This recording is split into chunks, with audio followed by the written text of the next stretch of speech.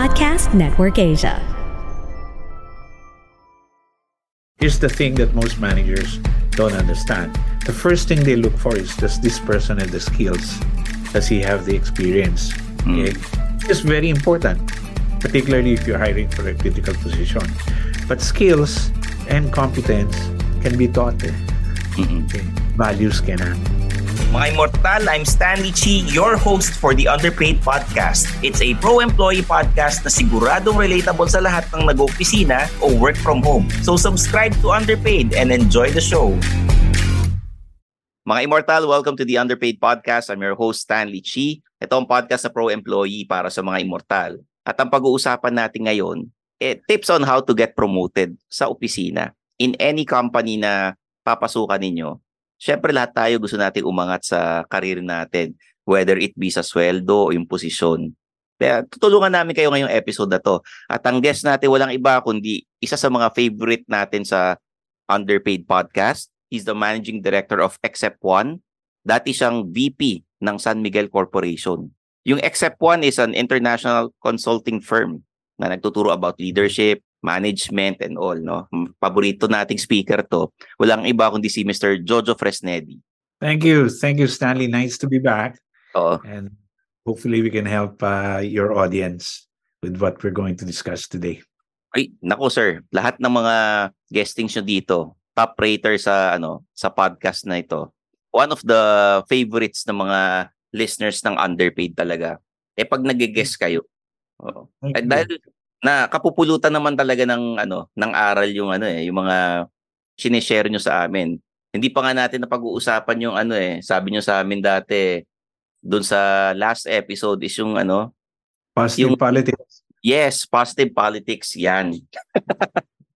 Yan yung naalala ko It's magandang episode yan. Pero sir, ito you posted something on Facebook na tips on how to get promoted. Siguro naman may kasama rito yung positive politics, di ba? Yes. Yes. Yes. Paano ba yung mga dapat nating gawin if you want to get promoted sa opisina? Bukod sa yung positive politics na ito. And later we'll talk about it then. Yes. Sure. Yeah. You referenced the post that I made on Facebook. Let me give a background about that post. A young man reached out to me. He missed the promotion that he thought he rightfully deserved. He was frustrated, disappointed, angry, and he started, if I were to put it candidly, started ranting, which is okay. I mean, you have moments like that, and you just needed to vent and download, etc. So I just listened to the person, listened carefully, because that's my role, even though unofficially, I put on my coaching hat. Which required me to do a couple of things. One is to hold up a mirror by listening to him and show him, this is what you're saying, and this is what happened, including this is your role and what might have happened. Yeah. My wife, who's an excellent executive coach, has a favorite question. What are you being when this thing happened to you?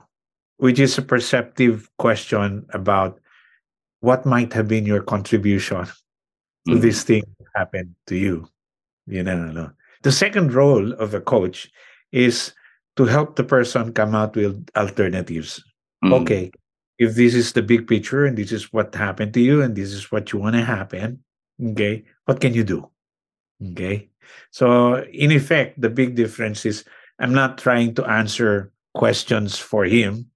I'm not giving him solutions, but I'm helping him draw out solutions because he knows the situation better. And that's when I started, after the talk, I started thinking more about it. I started thinking about my own experience, the experiences of my friends inside the corporation. Okay. When I was in San Miguel, I was in charge of training, management training in particular. And I was part of the group who every 6 months sit down and provide evaluations of people who are going to be promoted and evaluating their performance. At that time, it's called management development. Today, the language is human resource planning. Okay. Ito yung sir, 'di ba meron yung parang sinasabi natin na yearly evaluation na if you'll get Yes. salary increase or a promotion. Sa inyo, every 6 months. Yeah. Well, there are actually two parts to it. The one that you mentioned is the performance evaluation. Mm. Okay. Yung performance evaluation or what is known now as performance evaluation. Yan yung at the start of the year, normally you write down your specific objectives. Okay. Mm. 3 or 4, 5 at most. At the end of the year, you sit down with your boss. Okay, objective number 1, achieve ba to? Objective number 2, achieve ba to? Yeah. Etc. Etc. At the end of that discussion, you're given a rating. Usually either a 4-point or 5-point scale, where excellent, satisfactory, not satisfactory, etc. So, yung mga rating yan. And based on how you perform, they say, okay, I'll give you a 5% increase, a 3% increase, etc., etc. Okay. The other part of it is the human resource planning, or what is usually called in the end management development. That is, they not only talk about your performance, they talk about your potential. Yeah. Bang si Stanley Chi, okay, given that if here is an inside information for your audience. Sophisticated companies, progressive companies, use this 9-box matrix. Imagine X and Y axis. One is potential, the other one is performance. No? And then if potential is low, medium, high, and performance is low, medium, high, okay. Pag nilagyan mo ng grid yan, you have 9 boxes. Okay? So yung high potential and then high performance, yung box na yan sa upper right corner, those are the stars. Okay? Pag nandiyan ka sa box na yan, si Stanley Chi, halimbawa, ina-evaluate ka namin, how has he been performing? Okay, high performance. Okay. Kumusta ang potential? Mataas. He could be director of a TV network or even vice president. So ilalagay natin siya dun sa box na yan. Okay. The stars are highly promotable. Yan yung aalagaan natin. Yan ang malaking merit increase, etc. The opposite of that is low performance, non-performing asset ka, wala ka rin potential.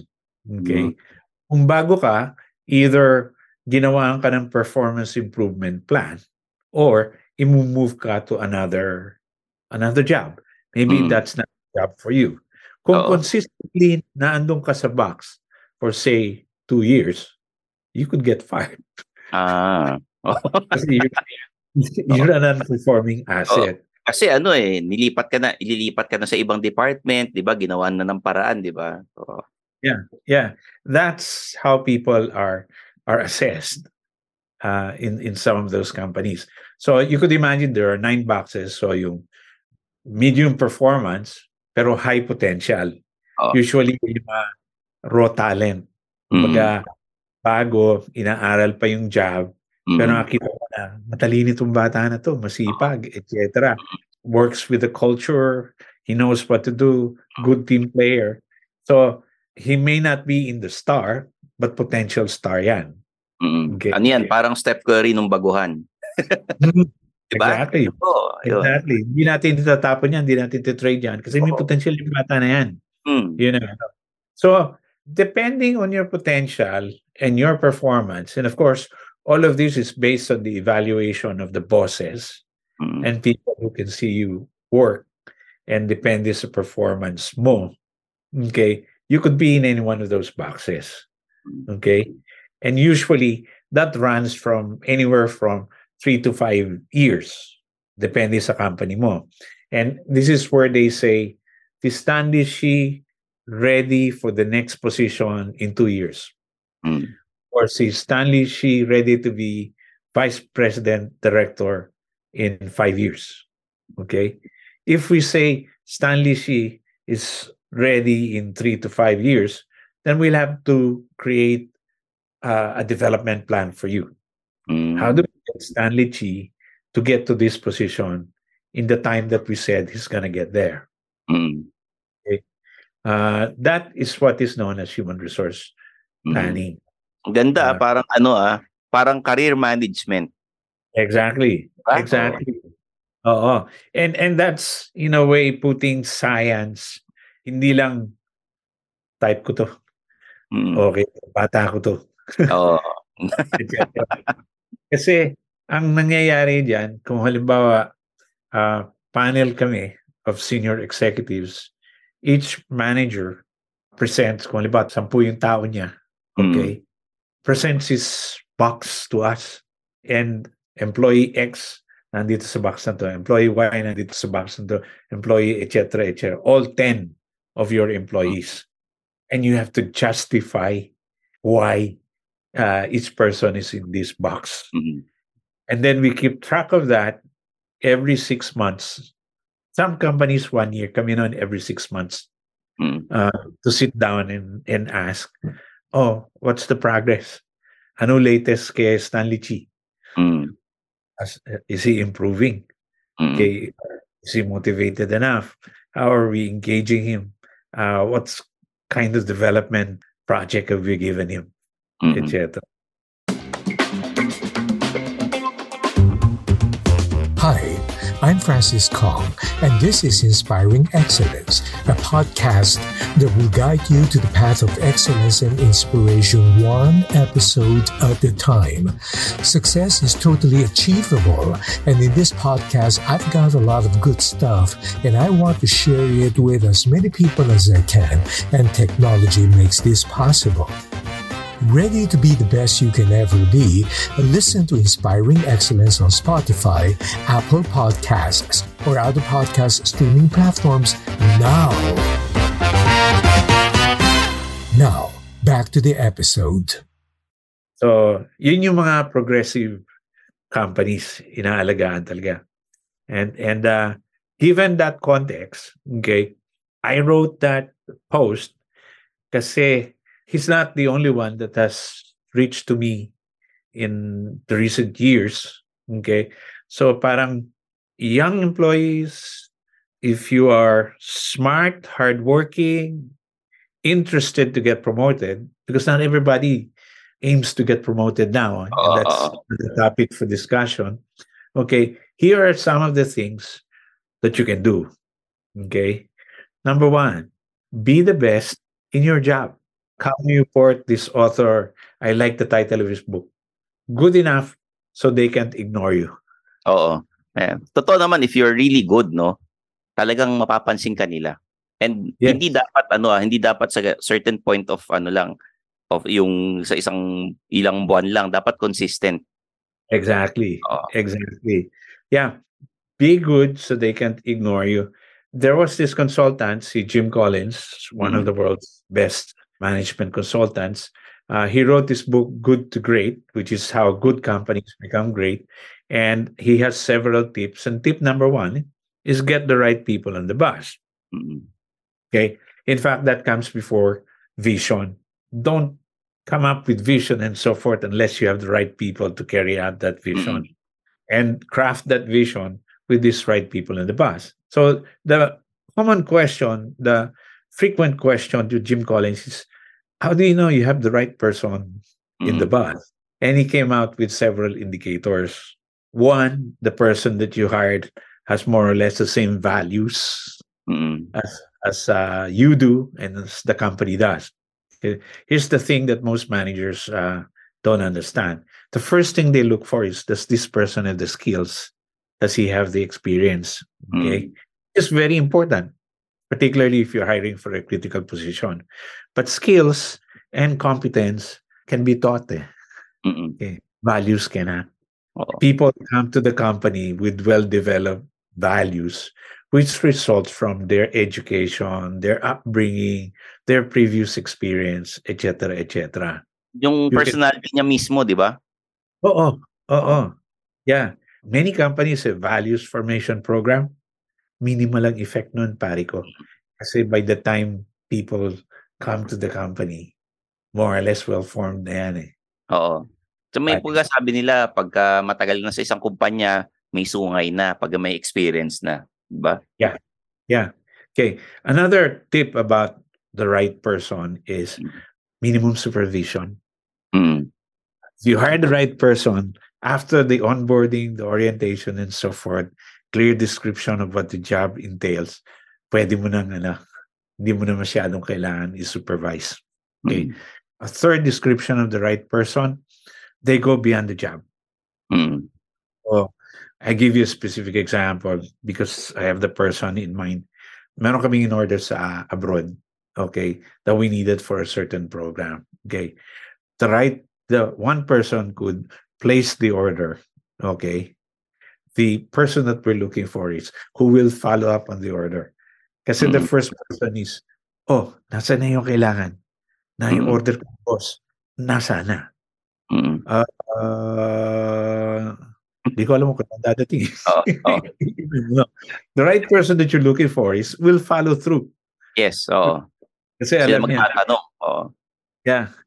A fourth definition of the right person is, does this person have the capacity to be the best on the job that you've given him? Mm. Ito world class. Mm. Okay. And the last is, if this person leaves, will you hire the person back? Yeah. Oo. If you will hire the person back, that's the right person for your company. So, yung tip number 1 na binigay natin, be the best at what you do. Okay? Oo. It's all the descriptions of what the right person should be. So, ang tip natin dun sa young employee who wants to get promoted is, be the best at what you do. Para hindi ka basta-basta ma-ignore. Parang alam natin na no one is indispensable, pero make yourself indispensable in that company. Na Yes. they will not ignore you. At the same time, yung sinasabi kanina ni Sir Jojo is kailangan may malasakit ka dun sa kumpanya. Hindi enough yung magaling lang eh. May may malasakit sa kumpanya, like yung sinabi niyo example na may in order in another country. Tapos in order lang niya, hindi niya alam kailan dadating. Dapat ikaw na mismo mag-follow up, alam mo yung kailan dadating. Yeah. Kasi some people, no order ko na, I've done my job. Yeah, okay, that's your job. But the one who gets the points, so to speak, is the person who go beyond the job. Kung ako yung boss, yun ang matatandaan ko. Okay. Yeah. So, second tip, know the lay of the land. Alamin mo yung kumpanya mo. Yeah. One of the gentlemen that I admire, yung former executive assistant ng mga Sorianos when the Sorianos were the chairman of San Miguel, the late Tony Aragon. He's worked for the company for a long time, and I remember one of the things that he said, if you think of San Miguel as a grassland, he told me, if some part of the grassland move, I can tell you, Jojo, I know what animal moved that part of the grassland. So that's how well he knows San Miguel. Translated in practical terms for the young audience, look around. Ask yourself, who gets promoted here? Who gets rewarded? Why were they promoted? Why were they rewarded? You can also look at the other side. Who doesn't get promoted? Why? Who gets punished? Okay. What are the rules of the game? What's the culture of the company? What do they expect you? How do you carry yourself? I used to say, when I was doing consulting and some of the companies would ask me, can you help us improve the culture? I always say, can I visit your company? Companies of a certain smell, of a certain touch. For an outsider, if you're keen enough and observant enough, you would know this is the kind of company and this is the culture that this company works. See Eric Barker, the guy who wrote the book Barking Up the Wrong Tree, he said, don't get furious, get curious. Don't get furious, get curious. You have to be observant sa kumpanya na ano ba yung kultura dito. Mahilig ba silang kumain? Yun. Kasi there are companies na ganyan na they would appreciate yung mga nagpapadala ng pagkain. May mga iba naman is if you work well with others, yung mga people behind the scenes, yung mga if you're nice to people, nakikita nila yan Mm, mm-mm. Yeah. Companies operate within a certain culture. Some cultures are more explicit, some are more implicit. But Mm. if you're observant, and you can always ask the old guys, Mm. how do things work here? Oo. Ah, and they're more than happy to tell you. Katulad ng sinasabi mo kanina, nung nagkukuwentuhan tayo, they tell you about, don't do this, don't do that. Yeah, oo. Watch out for this, watch out for Yeah, that. yeah. Oo. Yeah.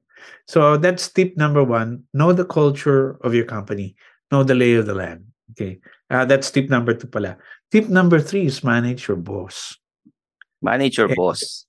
yes. And in our last podcast, in some ways we've talked about this. Why do you need to manage your boss? Okay. Sila yung nagpo-promote eh. Yes. Yeah. And also you work under your boss. You have to meet the expectations of the boss. Okay. You have to meet the approval of the boss. Also understand it. You'd be naive if you think, trabaho lang ako, pag-iigihin ko ang trabaho ko, and then they will notice me. It doesn't happen automatically. Oo. You can get your boss's attention without being, overtly obvious about trying to gain the attention. Because your boss has his own pressures, your boss has his own ambition, Yes, yes. boss has expectations from their boss and so forth. May priorities yan. Mm. So you have to learn their priority and how you can contribute to that priority. Okay. In the post I mentioned, one of my best bosses told me, Jojo, priority number one for you is to make me look good, huh? Oo, tama. If you if you make your boss look good, in his eyes you look good, di ba? Exactly. Exactly. And he was only half joking when he was telling me that. He says, as long as you're making me look good, you won't have a problem with me. Oo. Okay. And so that's how every time he gives me an assignment or every time I ask him for something, at the top of my head, I know these are his priorities, these are the goals he wants done, these are the pressures he's encountering, and so forth. So how do I know that? Kaibigan ko yung secretary niya.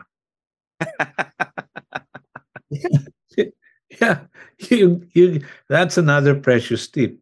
You get that from the secretary if you maintain a good relationship with the secretary. Okay. There is a certain authenticity required here. Yeah, kakaibiganin mo talaga eh. Oh, I mean, developing a relationship. Because if purely transactional, madali ka mabubuo ng mga secretary. They're actually very sharp. They would know, mga papel to. Oo. Ito Meron medyo ito to, et cetera. ambisyoso lang to, ganyan. Kaya may kailangan sa atin. Okay. And a lot of it is work related. For example, mga secretaries kasi ang asked by the bosses to follow up eh. Pag finalo up ka at hindi ka nagde-deliver, okay, the secretary actually gets into trouble. Kasi Okay. sila yung kukulitin ng kukulitin ng mga bosses. Oo. So secretaries, like employees who actually make things easier for them.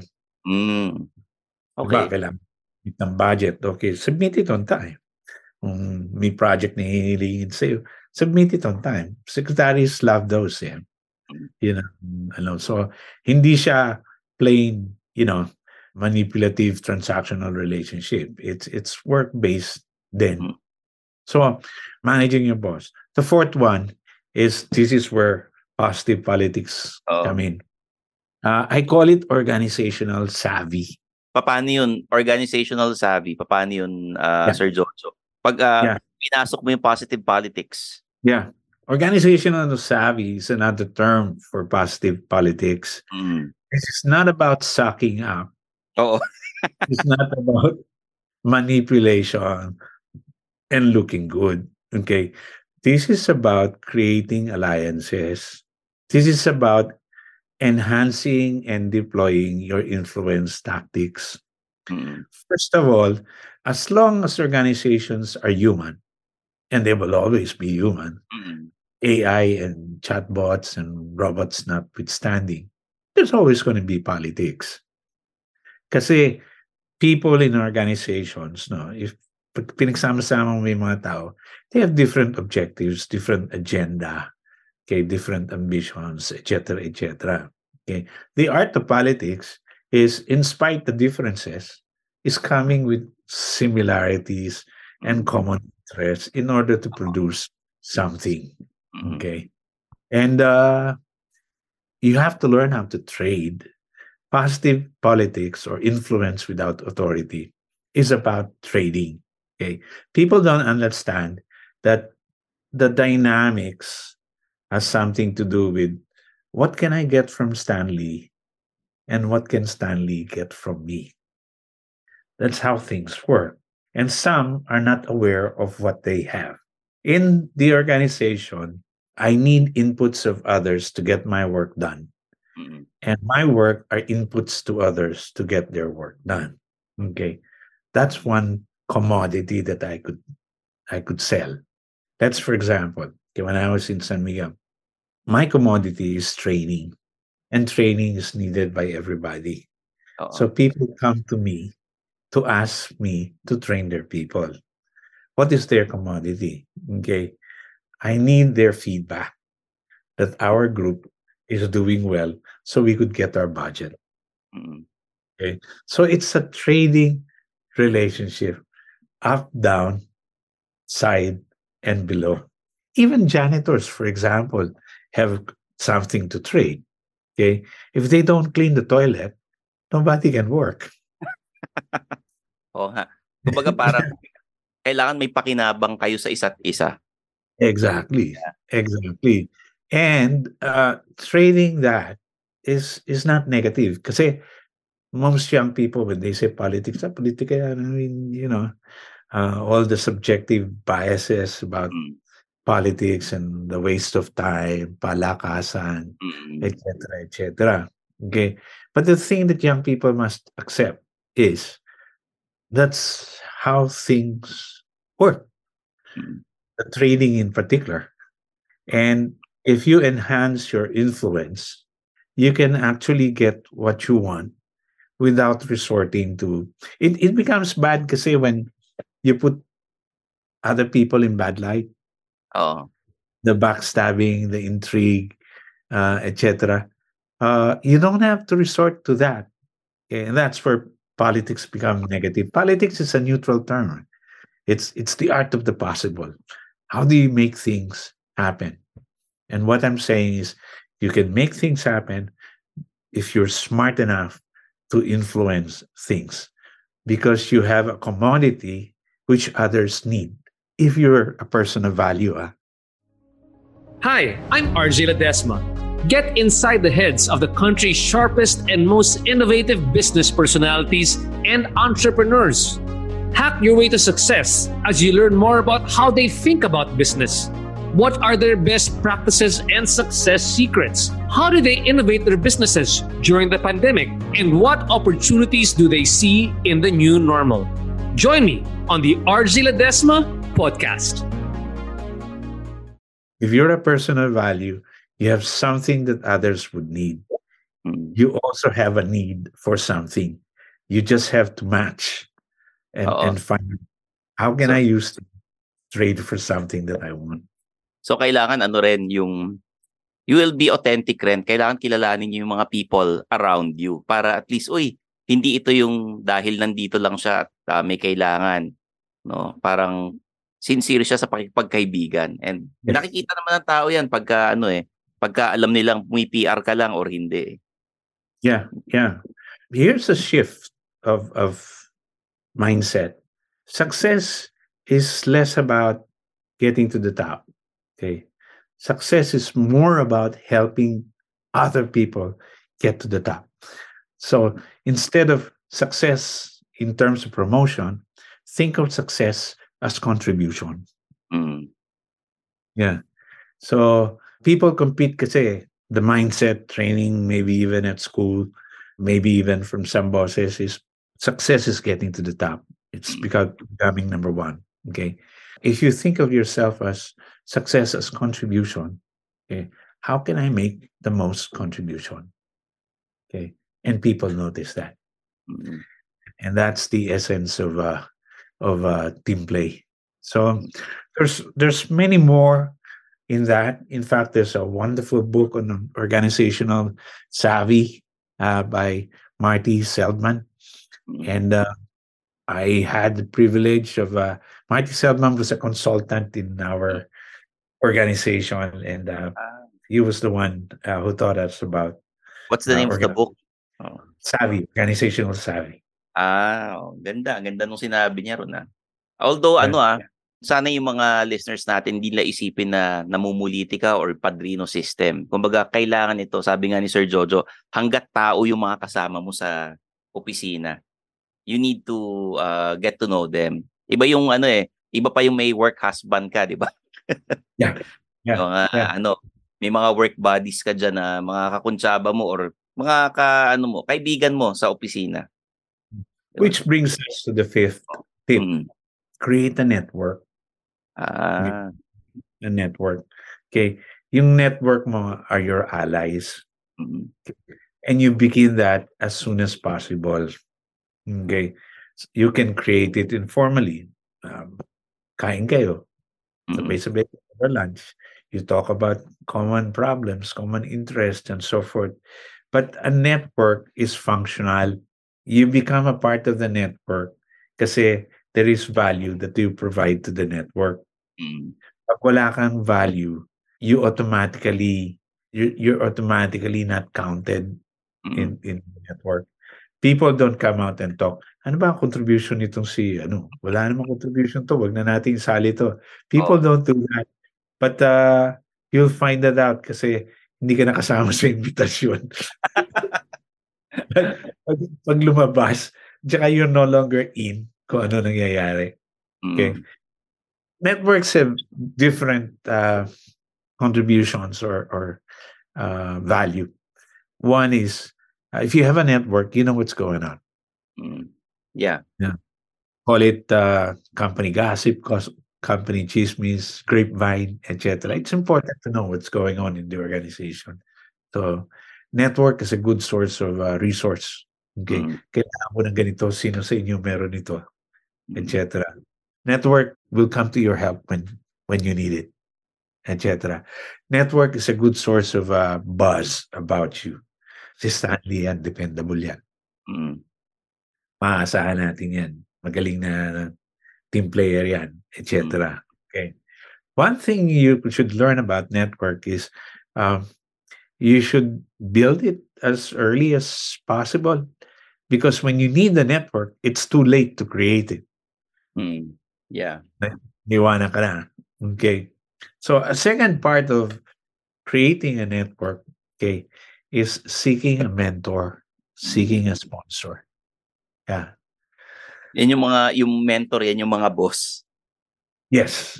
Sometimes it doesn't have to be your direct boss. Sometimes it will be someone from another department, someone more senior, in fact, than your boss, etc. So you have to navigate your way to get to these people. Because these are the people who can tell you and who can teach you. And they could sponsor you. Ito yung mga, I got to where because there were senior guys na binulungan ako, oy, may opening sa bagay ka ron. Playan mo. Oo. Yeah. And apply ka, kami na bahala. Mm. So we'll give a good word to the hiring manager, etc. Okay. Then the mentor doesn't have to be within your company. Huh? It could be person from another company. Mm. Maganda dyan kung yung person from that other company is the best friend of your boss. Di ba? Yan yung parang may connect din no? So you have to keep your eyes open, you have to keep ears on the ground, etc. In other words, siguro ang bottom line ko is be smart because the truth is it's the smart people who gets the help, not the weak one. Okay.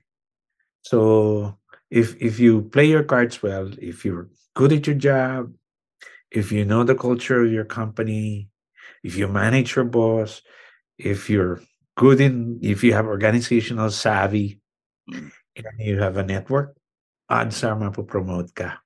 Ang ganda ng mga sinabi nyo, Sir Jojo, and siguro naman pag sinunod nila to, imposibleng hindi ka na talaga ma-promote at hindi tumaas ang sweldo mo. Actually, yung Creative Network, magandang ano to ito yung parang alliances na sinasabi nyo. Parang sa Survivor, may mga kampi-kampihan yan Oh. And is it safe to say that sa Creative Network, you build alliances sa lahat?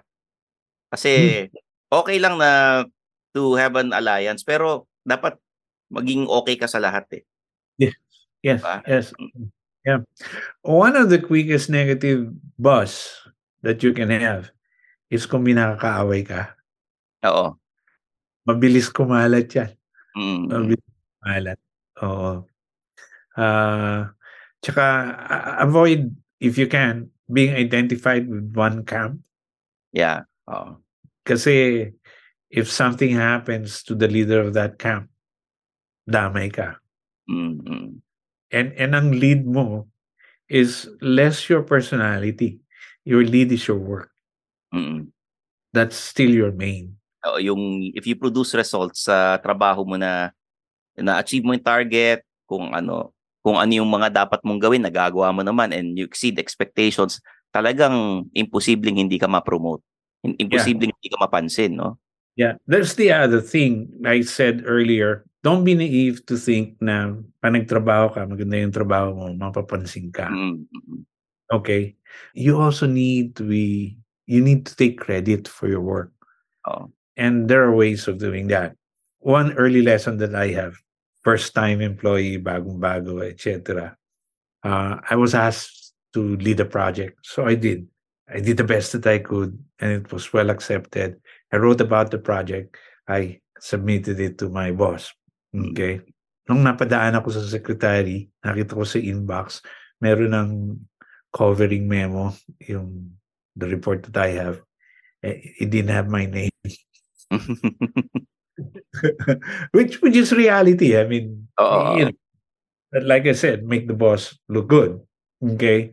But I learned a very, very important lesson there. Okay? One is I told myself, when I become a boss, I will credit my subordinate. Okay? The other thing that I learned is I will put my name in the project. Yeah. That's a quiet way of getting credit for what you did and what you deservedly do. Another tip, show up. May FaceTime ka. Dapat nga nakikita ka, very visible ka dapat sa sa opisina. Kasi pag lagi kang ma-absent and pag nandiyan si boss tsaka ka absent, mapapansin, maalala nila yun Yeah. Show up and kung may meeting, think in advance of what you can contribute to the meeting or the questions you can ask. Okay. Yung iba kasi naimbita sa meeting tapos wala namang sasabihin. Oo.